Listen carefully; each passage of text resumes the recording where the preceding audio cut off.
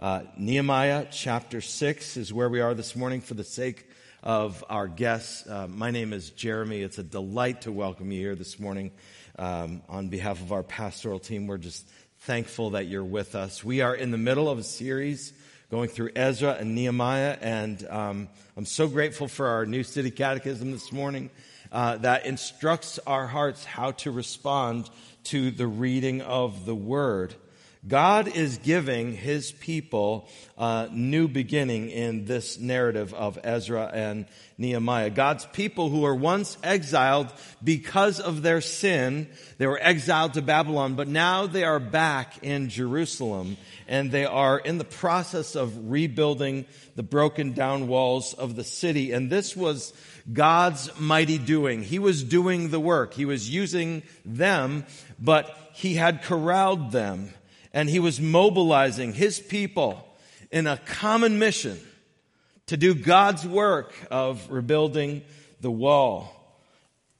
This was a huge undertaking. It was not a task that could be handled by just people doing the work. It was a huge undertaking. And the people at times grew tired and weary and didn't think that the completion could happen. And as we pick up the narrative here in chapter 6 this morning, the wall is getting close to completion. So it's getting close. And as it's getting close, the enemies of Israel are getting very, very nervous.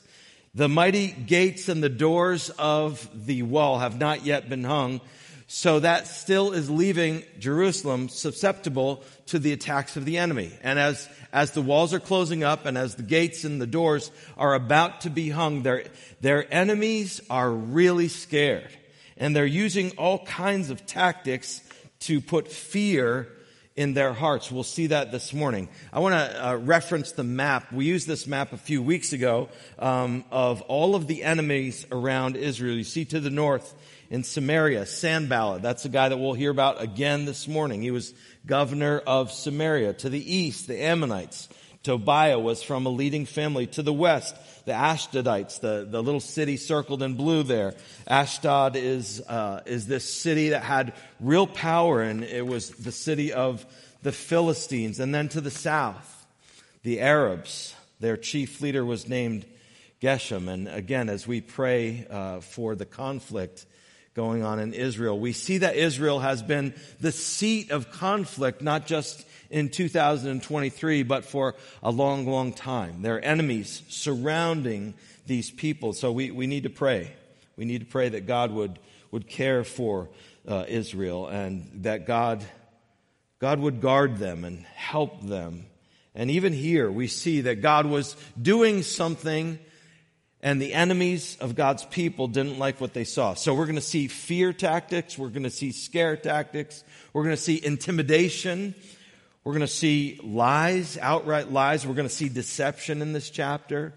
Their enemies are pulling out all the stops to try to stop the work of rebuilding the wall. Let's read now Nehemiah 6. As I read, I remind us together, these aren't the words of just some mere man. These are the holy, inspired, perfect words of God. And they're given for our benefit this morning. Now when Sanballat and Tobiah and Geshem the Arab and the rest of our enemies heard that I had built the wall and that there was no breach left in it, although up to that time I had not set up the doors in the gates, Sanballat and Geshem sent to me, saying, "Come and let us meet together at Hakkaphrim in the plain of Ono." But they intended to do me harm. And I sent messengers to them. Again, this is Nehemiah speaking. And I sent messengers to them saying, "I'm doing a great work and cannot come down. Why should the work stop while I leave it and come down to you?" And they sent to me 4 times in this way, and I answered them in the same manner. In the same way, Sanballat for the 5th time sent his servant to me with an open letter in his hand. And it was written, "It is reported among the nations," and Geshem also says it, "that you and the Jews intend to rebel. That is why you are rebuilding the wall. And according to these reports, you wish to become their king. You have also set up prophets to proclaim concerning you in Jerusalem, there is a king in Judah. And now the king will hear of these reports. So now come and let us take counsel together. Then I sent to him, saying, no such things as you say have been done, for you are inventing them out of your own mind. For they all wanted to frighten us, thinking their hands will drop from the work, and it will not be done. But now, O God, strengthen my hands. Now when I went into the house of Shemaiah, the son of Deliah, son of Mehetabel, who was confined to his house, he said, let us meet together in the house of God within the temple. Let us close the doors of the temple, for they are coming to kill you. They are coming to kill you by night. But I said, should a man such as I run away? And what man such as I could go into the temple and live? I will not go in. And I understood and saw that God had not sent him, but he had pronounced the prophecy against me, because Tobiah and Sanballat had hired him. For this purpose he was hired, that I should be afraid and act in this way and sin. And so they could give me a bad name in order to taunt me. Remember Tobiah and Sanballat, O my God, according to these things that they did, and also the prophetess Noadiah and the rest of the prophets who wanted to make me afraid. The deception continues. Verse 15. So the wall was finished on the 25th day of the month of Elul in 52 days. And when all our enemies heard of it, all the nations around us were afraid and fell greatly in their own esteem, for they perceived that this work had been accomplished with the help of our God. Moreover, in those days, the nobles of Judah sent many letters to Tobiah, and Tobiah's letters came to them. For many in Judah were bound by oath to him, because he was the son-in-law of Shechaniah, the son of Era, and his son Jehonan had taken daughter Meshullam, the son of Berechiah, as his wife. Also they spoke of his good deeds in my presence and reported my words to him. Notice this last sentence of the chapter. And Tobiah sent letters to make me afraid. Lord, this morning we confess together, because we believe that your word is given for instruction and reproof and training in righteousness. We believe that you have preserved this account so that we might be instructed by it this morning. Lord, we see fear and deception and all kinds of things over this account. And we also see how you helped your servant Nehemiah to respond to those things. And so, Lord, teach us. Teach us by your word how we too can respond to fear, to words that are spoken to intend to harm us, to lead us to stop the work of God. And Lord, please give us courage and strength and anoint our ears, as Chris was saying, with listening, with hearts that want to be instructed, because this is your word. And help my lips to speak the words that are right for your word. I pray this, and we depend on you together. In Jesus' name we ask it. Amen. Doing God's work, dear friends, doing God's work will be met with opposition. You know this to be true, but this story stands as testimony to that fact. As the people of God take steps in faith and belief in God to do the work of building his kingdom, there will be opposition. It's guaranteed. While we don't want opposition, we're not going around looking for opposition. When we're doing the work of God, we will experience opposition. We shouldn't be surprised at that either. Jesus told his disciples in the upper room, right before he went to experience the greatest opposition that has ever been experienced in the history of the world, when he died on the cross, right before that, he said to his disciples this: in this world, you will have tribulation. Doing God's work, when God's people rally together to do God's work, there will be opposition. The enemies of God's kingdom are myriad. They know that there is a way that they can possibly deter us from the work through opposition of many forms. It can come by speaking lies and slander, as we see here, by intimidation. It can come by false accusations. It can come by outright deception. All of those things are in our text this morning. See, Jerusalem was being rebuilt, and the enemies of Jerusalem did not want Jerusalem to be rebuilt. Why? Because the walls had been broken down. They could go and do whatever they wanted in Jerusalem. And now, as Jerusalem was becoming strong, they were beginning to fear Jerusalem. They did not want this city to be back standing on its legs before God. They wanted it to continue to be broken down. They didn't want the work of God to go forward. So they used opposition of all kinds. And fear is a central factor in this chapter. Even the very last verse, we just read it. And Tobiah sent letters to make me, what? Afraid. See, Tobiah and Sanballat and all these guys, they knew something about the power of fear. That the power of fear can neutralize us, can cause us to take the car out of drive when we're doing the work of God and just kind of shift it into neutral, or maybe even into reverse if the fear is bad enough.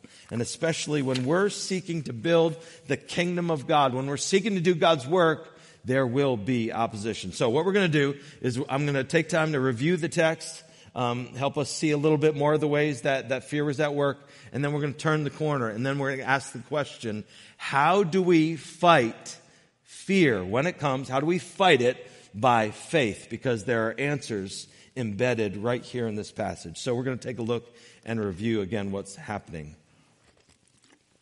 It begins with our old friend Sanballat.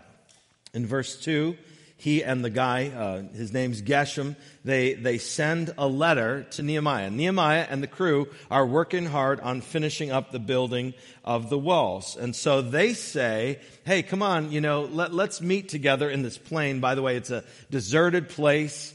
It would take a long time to travel there. So they're just looking to distract Nehemiah. In fact, it goes beyond that. It says in verse 2, at the end of verse 2, but they intended to do me harm. So they send this letter and say, hey, you're coming into a new reality. Let's talk together. Only because they intend, it doesn't describe how they intend to do him harm, but they intend to do him harm. So Nehemiah says, no, I'm doing an important work here. We're building the wall. I'm not going to stop the work that God has called me to do here to come down and meet with you. So that was his faith-filled response. How do they respond to that? Well, they send 3 more letters saying the same thing again. Hey, come on, let's meet. Come on, let's meet. Come on, let's meet. 3 times. He responds the same way 3 times. Well, notice what Sanballat does. He is a crafty one. He concocts an open letter. What does it mean when it says this is an open letter? Well, usually when you sent news by way of a governor or a king, the king's seal or the governor's seal is on that thing. This is not public information. What he's saying here in verse 5 is now this is in the 5th attempt, this is an open letter, which meant that other people received it as well. And this just ratcheted up the fear and intimidation on a number of levels. Let's think about this for a moment. How would an open letter describing now these things cause fear and intimidation among the Jews? Well, look again what he wrote. Verse 6. In it, this open letter was written, it is reported among the nations, and Geshem also says it, that you and the Jews intend to rebel. That's why you're building the wall. According to these reports, you wish to become their king. You've set up prophets to say that. There's a king in Judah. And by the way, the king isn't going to like this as well, the king of the Persian Empire. So what's happening here with this open letter is there is fear being sowed by these letters going out, this open letter among the Jews, because the Jews might be suspicious now of Nehemiah. Oh, I thought you were just helping us rebuild the wall, Nehemiah. You actually want to be our king? You want to be our ruler? You want to rule over us? Like, yeah, we can follow you building the wall, but you're no king. You're not our king. So there was temptation there.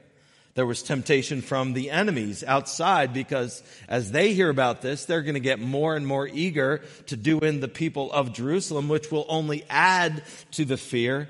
And then finally, this would intend to inflict intimidation from King Artaxerxes. Remember chapter 1, Nehemiah was a cupbearer to this king, and he asked the king if he could go and rebuild the walls of Jerusalem. And Sanballat knows that. And so he's saying, hey, do you think this is going to go well to the king of the Persian Empire who financed this mission project in the first place? He's going to say, I don't want you to be king. I don't want you to rebel against me. And the king himself is going to come in and squash you. All these fear tactics being used by the enemy to squash Nehemiah and squash the work of the wall. Notice again how Nehemiah responds in verse 8. He says, no such things as you say have been done. He just denies them. No such things have been done, for you are inventing them out of your own mind. Verse 8 also says, for they all wanted to frighten us, thinking their hands will drop from the work and it will not be done. So they're thinking, hey, if we can intimidate Nehemiah, if we can intimidate the leader, then his hands are going to grow weary. He's going to shrink back from doing this. If we can get to the leader, then we can destroy this whole work. Well, not to be deterred, because clearly Nehemiah doesn't respond to them. He says, you're fabricating this whole thing. The threats go on. Nehemiah's enemies take now a different tact, which is where we see this dude named Shemaiah enter the scene. Verse 10. He introduces us to Shemaiah, who was perhaps, we don't know, or the history books aren't absolutely certain, but perhaps Shemaiah was a priest back in those days, which could be in part why he invited Nehemiah to come and take shelter from all these scary things, these threats, to come and take shelter in the temple. We don't know why. It doesn't tell us why he was confined to his home, but something about this man smells fishy from the start. So he offers for Nehemiah to take shelter in the temple, which on the face of things sounds like a great offer. You know, when you're afraid, what are we to do? We're to take comfort in the Lord. And so in one sense, it seems that's what he's asking him. But Nehemiah's response, again, shows his faith in the Lord. He says, should such a man as I run away? And what man such as I could go into the temple and live? I will not go in. What does it say then after that? Let's look at verse 12. And I understood and saw that God had not sent him, but he had pronounced the prophecy against me because Tobiah and Sanballat had hired him. So this guy was a hired gun. If he was a priest, he was a sellout priest. He was not being faithful to his call. He was working now for the enemy. He intended to do him harm. This was a false prophecy, and Nehemiah had the grace of God upon him to be able to see it. And you see in verse 14, Nehemiah prays, remember Tobiah and Sanballat, oh my God, according to these things that they did. They're trying to deceive me. They're trying to hunt me down. They're trying to kill me. They're using even priests to do it. Lord, I need your help. Oh God, remember, bring justice in the way that only you can bring justice to this situation. His response also suggests that seeking refuge in the temple would not only have been a cowardly thing to do, but a sinful thing to do. Cowering in fear when God had made promises to his people. So he turns to prayer in verse 14 and entrusts himself to the Lord. Now, verse 15 through 19, what's happening here? The wall, amazingly, this is astounding. The wall was finished on the 25th day of the month of Elul in 52 days in total. So this immense work, the rebuilding of the entire wall around the city, took place in 52 days. Look what it says, verse 16. And when all our enemies heard of it, all of the nations around us were afraid, and they fell greatly in their own esteem, for they perceived that this work had been accomplished with the help of our God. So they became afraid because they saw that God was at work. But notice how our enemy works. Even though they became afraid because they saw that God was working, that didn't stop the work of the enemy to continue on. So we read in verses 17 through 19 about Tobiah. Tobiah continued to send these letters to the nobles. What's happening here is, remember back in Ezra how God came in and cleansed the intermarriage when Jerusalemites were marrying people who were not loyal to the Christian faith. They were marrying non-believers, and God used Ezra to clear out a lot of that. Well, this is the remnants of sin, because Tobiah, this leader in another country, now he had alliances within Jerusalem through intermarriage. And those alliances were for his financial gain. Tobiah did not want Jerusalem cleansed of its sin. He didn't want those things to happen. And so he kept sending letters to the nobles, the power brokers in Jerusalem, and undoubtedly saying, hey, this Nehemiah, he's got nefarious reasons why he's doing this. Don't trust him. And the deception goes on. I don't think any of us likely have experienced this degree of intimidation, this degree of fear from every angle. I mean, there are 5 different ways that fear is being leveled at Nehemiah here. How does this guy stand? See, these enemies, again, they knew the gripping power of fear. If they could just neutralize Nehemiah, they would be able to take him out. So, here's where we're going to turn and start thinking about, okay, what do we do with fear? How do we see Nehemiah responding to fear? And how can that be instructive to our hearts today as we relate to fear? Because we may not be having letters sent out in public about us today, right now, accusing us of false things. We may not have that, but we certainly encounter fear at times in the work of the Lord, don't we? Sometimes when you're sharing the faith that God has granted into your heart, there can be moments when you're like, oh, I just wimped out and I didn't speak the truth. And sometimes we encounter fear in other ways, when people intimidate us, when people mock us. I remember one time in high school, I was trying to be a faithful witness, and this kid was just mocking me.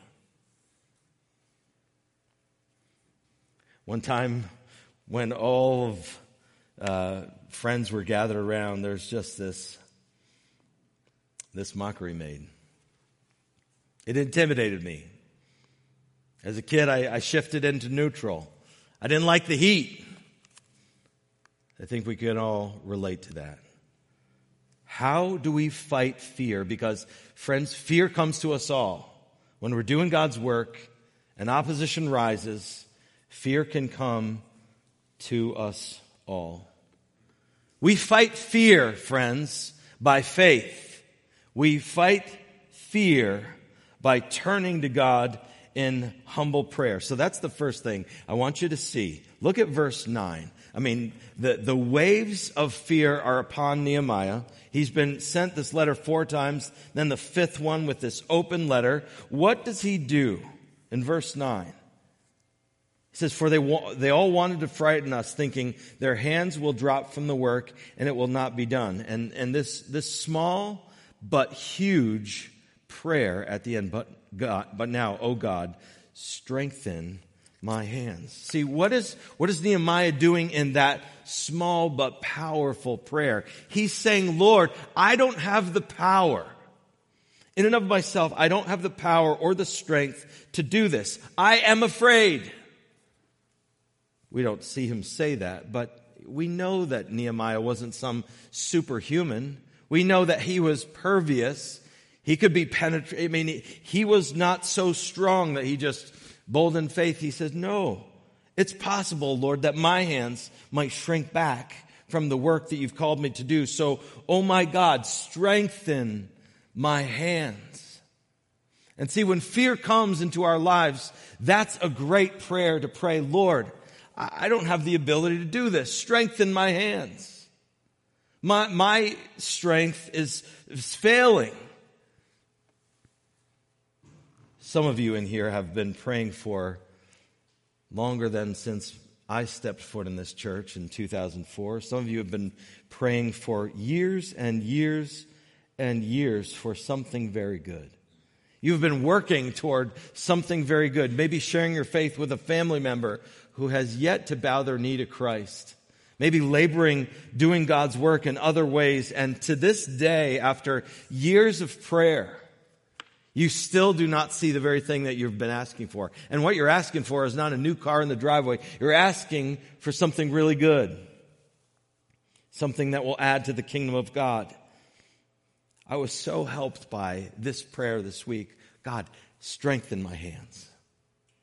When I'm weak, Lord, strengthen my hands. I can't do it. There's too much impossibility all around. Again, let's just go back to chapter 4 for a moment.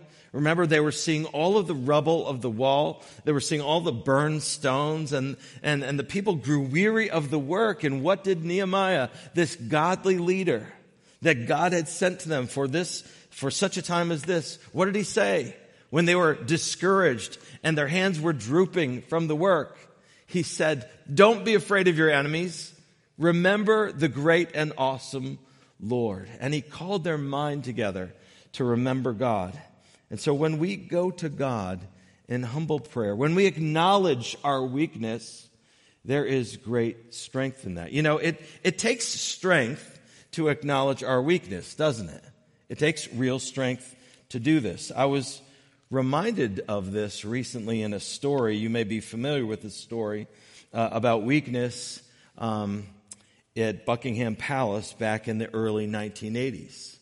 So the story goes, if I understand it correctly, that a dude named Michael Fagan, just a common Englishman, broke into the Buckingham Palace one night when he was drunk. He said, well, I'm going to make my way into the palace. And he found a way to get in through one of the maid's doors.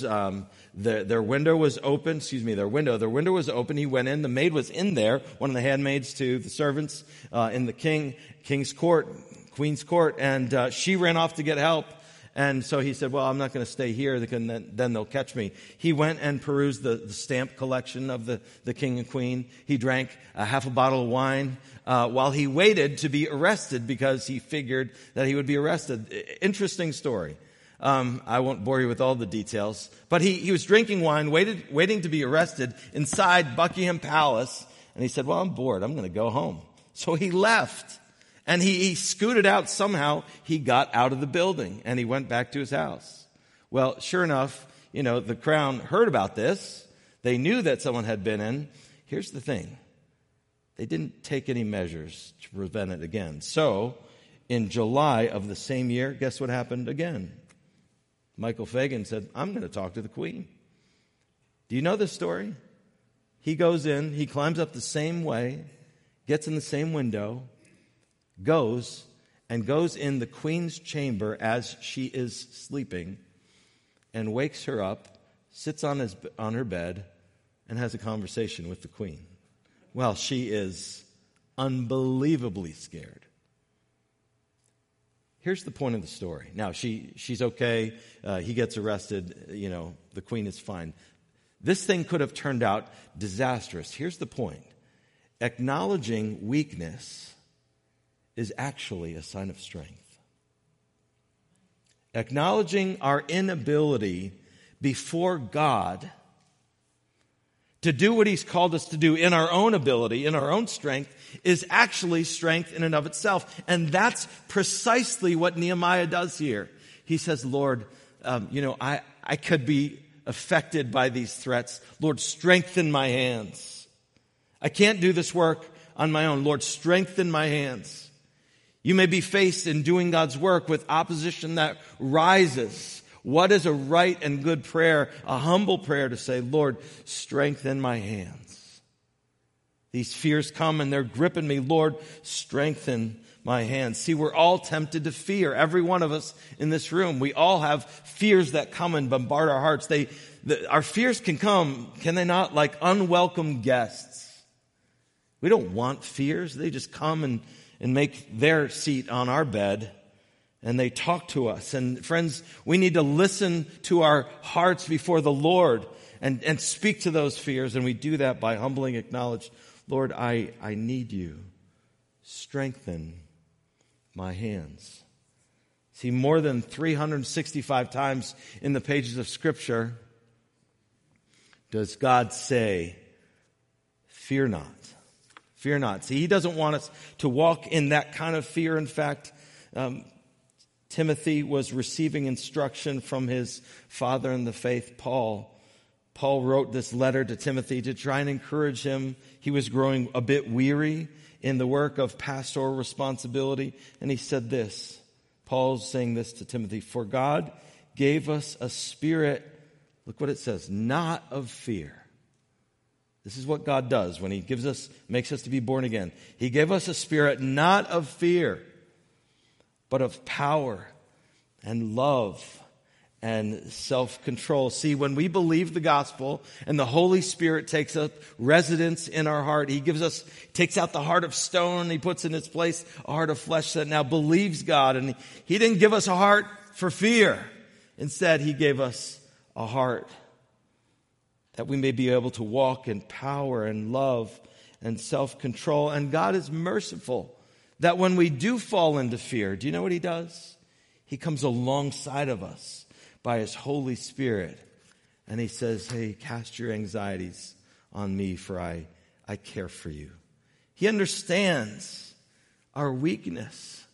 He understands that there are times when we are gripped by fear. And he comes alongside of us. And he helps us to say, Lord, strengthen my hands. I'm weak right now. Strengthen my hands. There's fears coming at me from many different directions. Lord, strengthen my hands.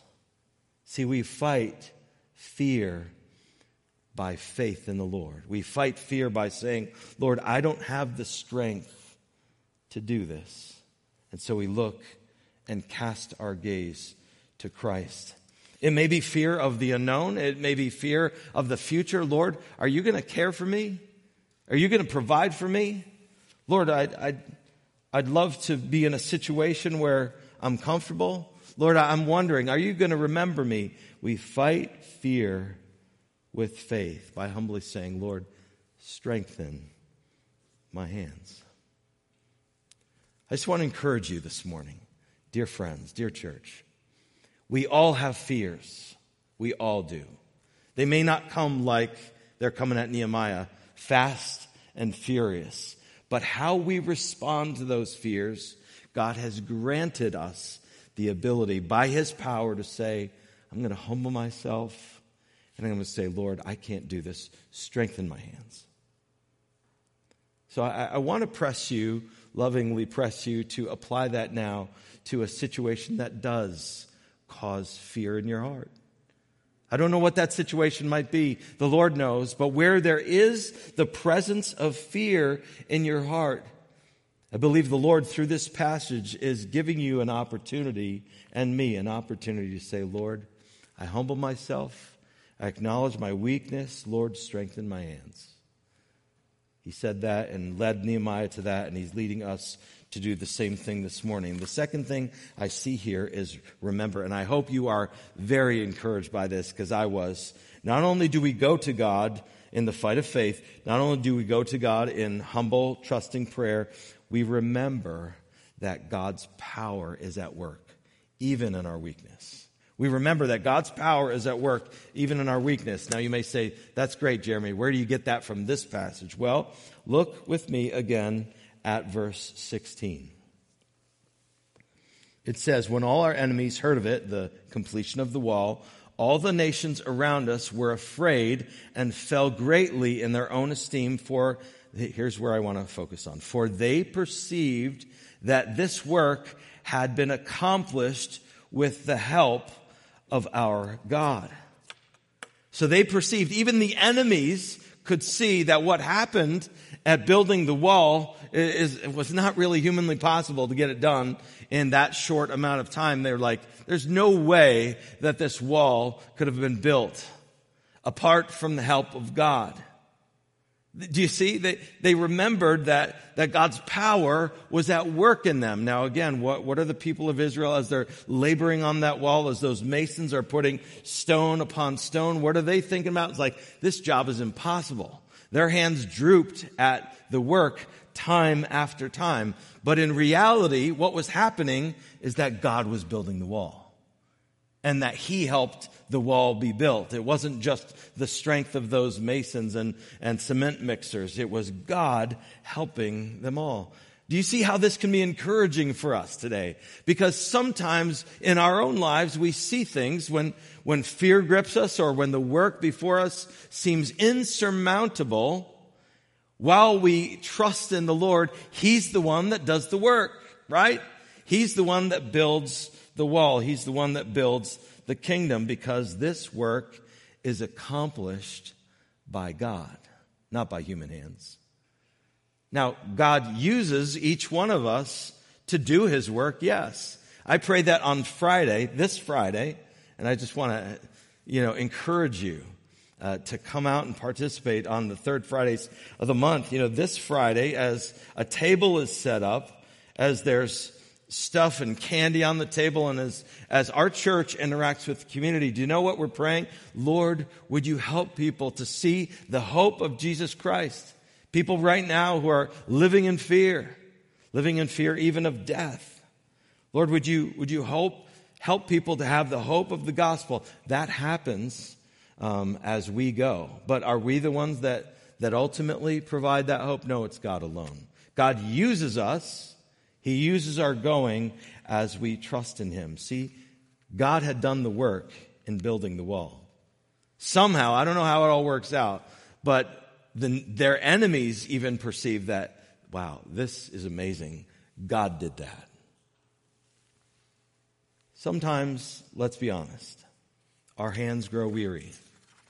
Even in our church, Grace Community Church, next year is our 25th year.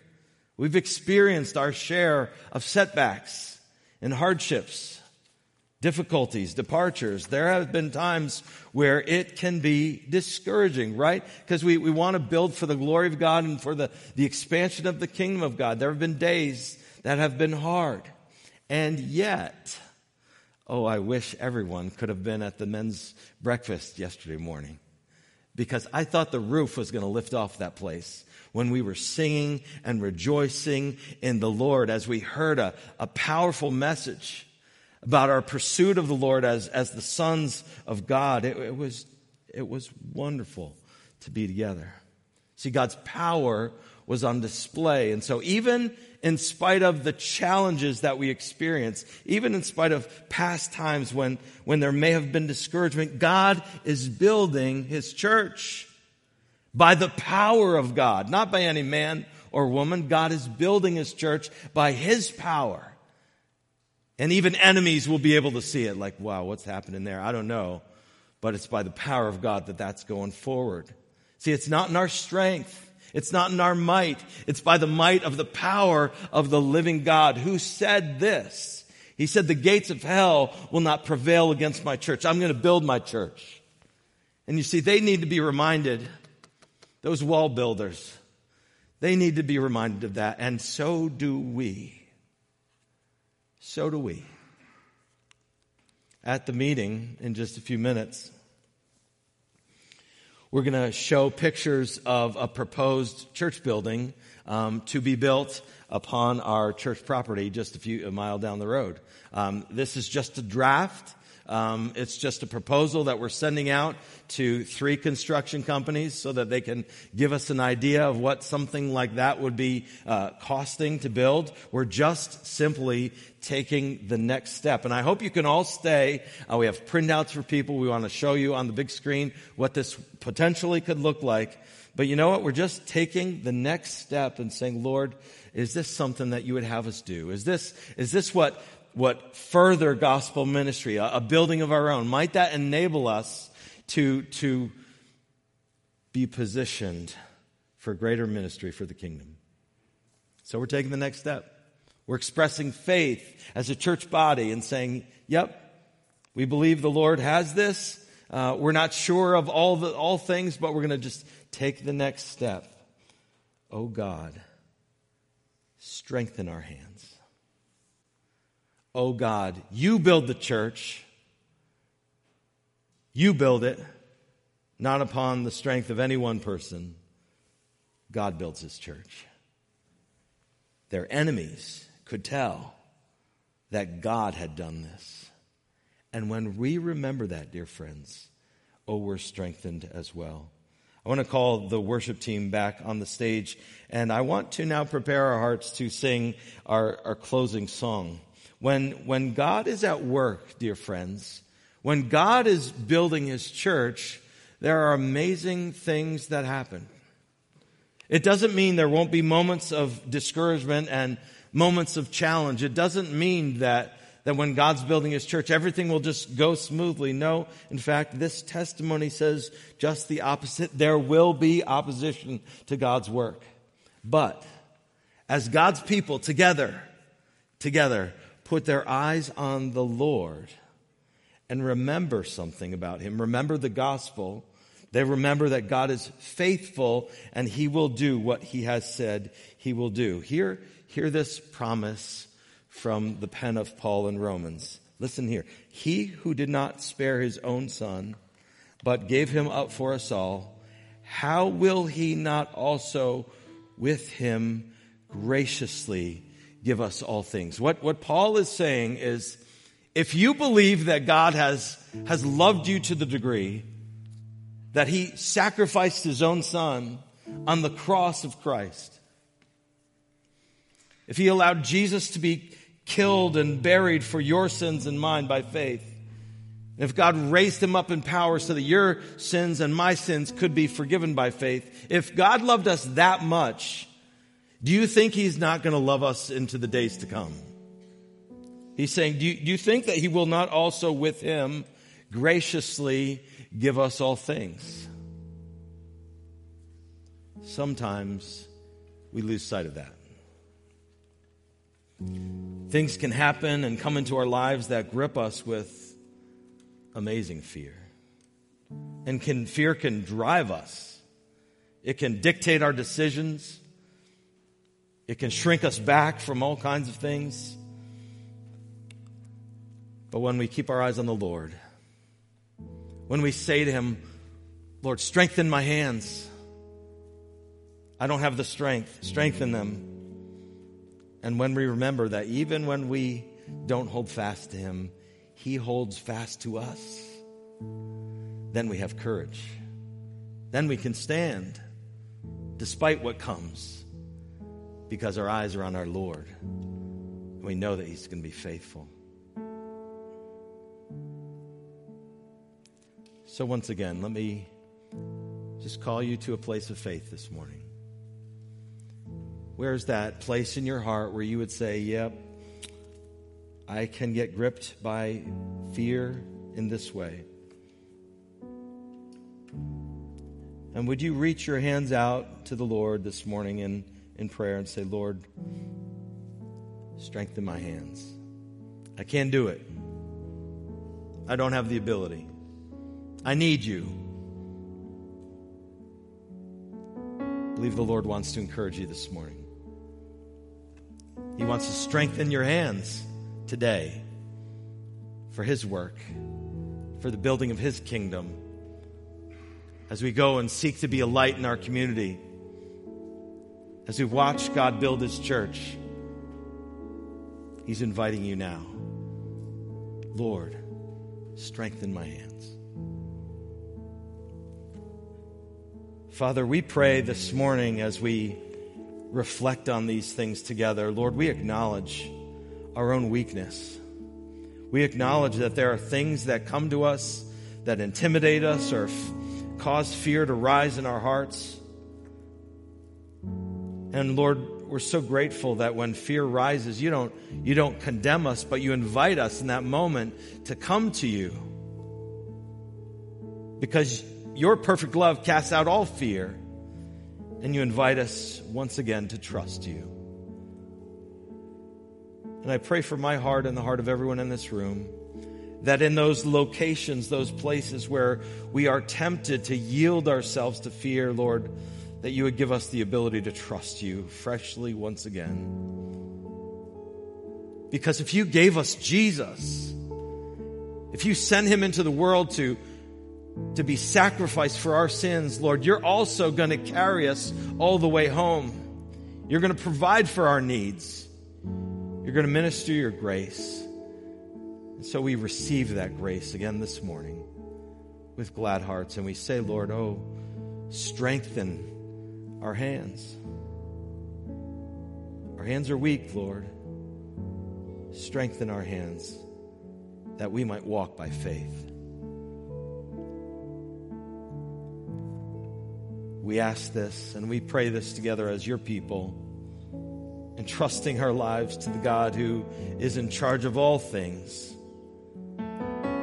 He is the first and the last, the Alpha and the Omega, the beginning and the end. Lord, you know how you're going to carry us. We just sometimes can't see it. So this morning, Lord, strengthen our hands. We give them to you now in Jesus' name. Amen.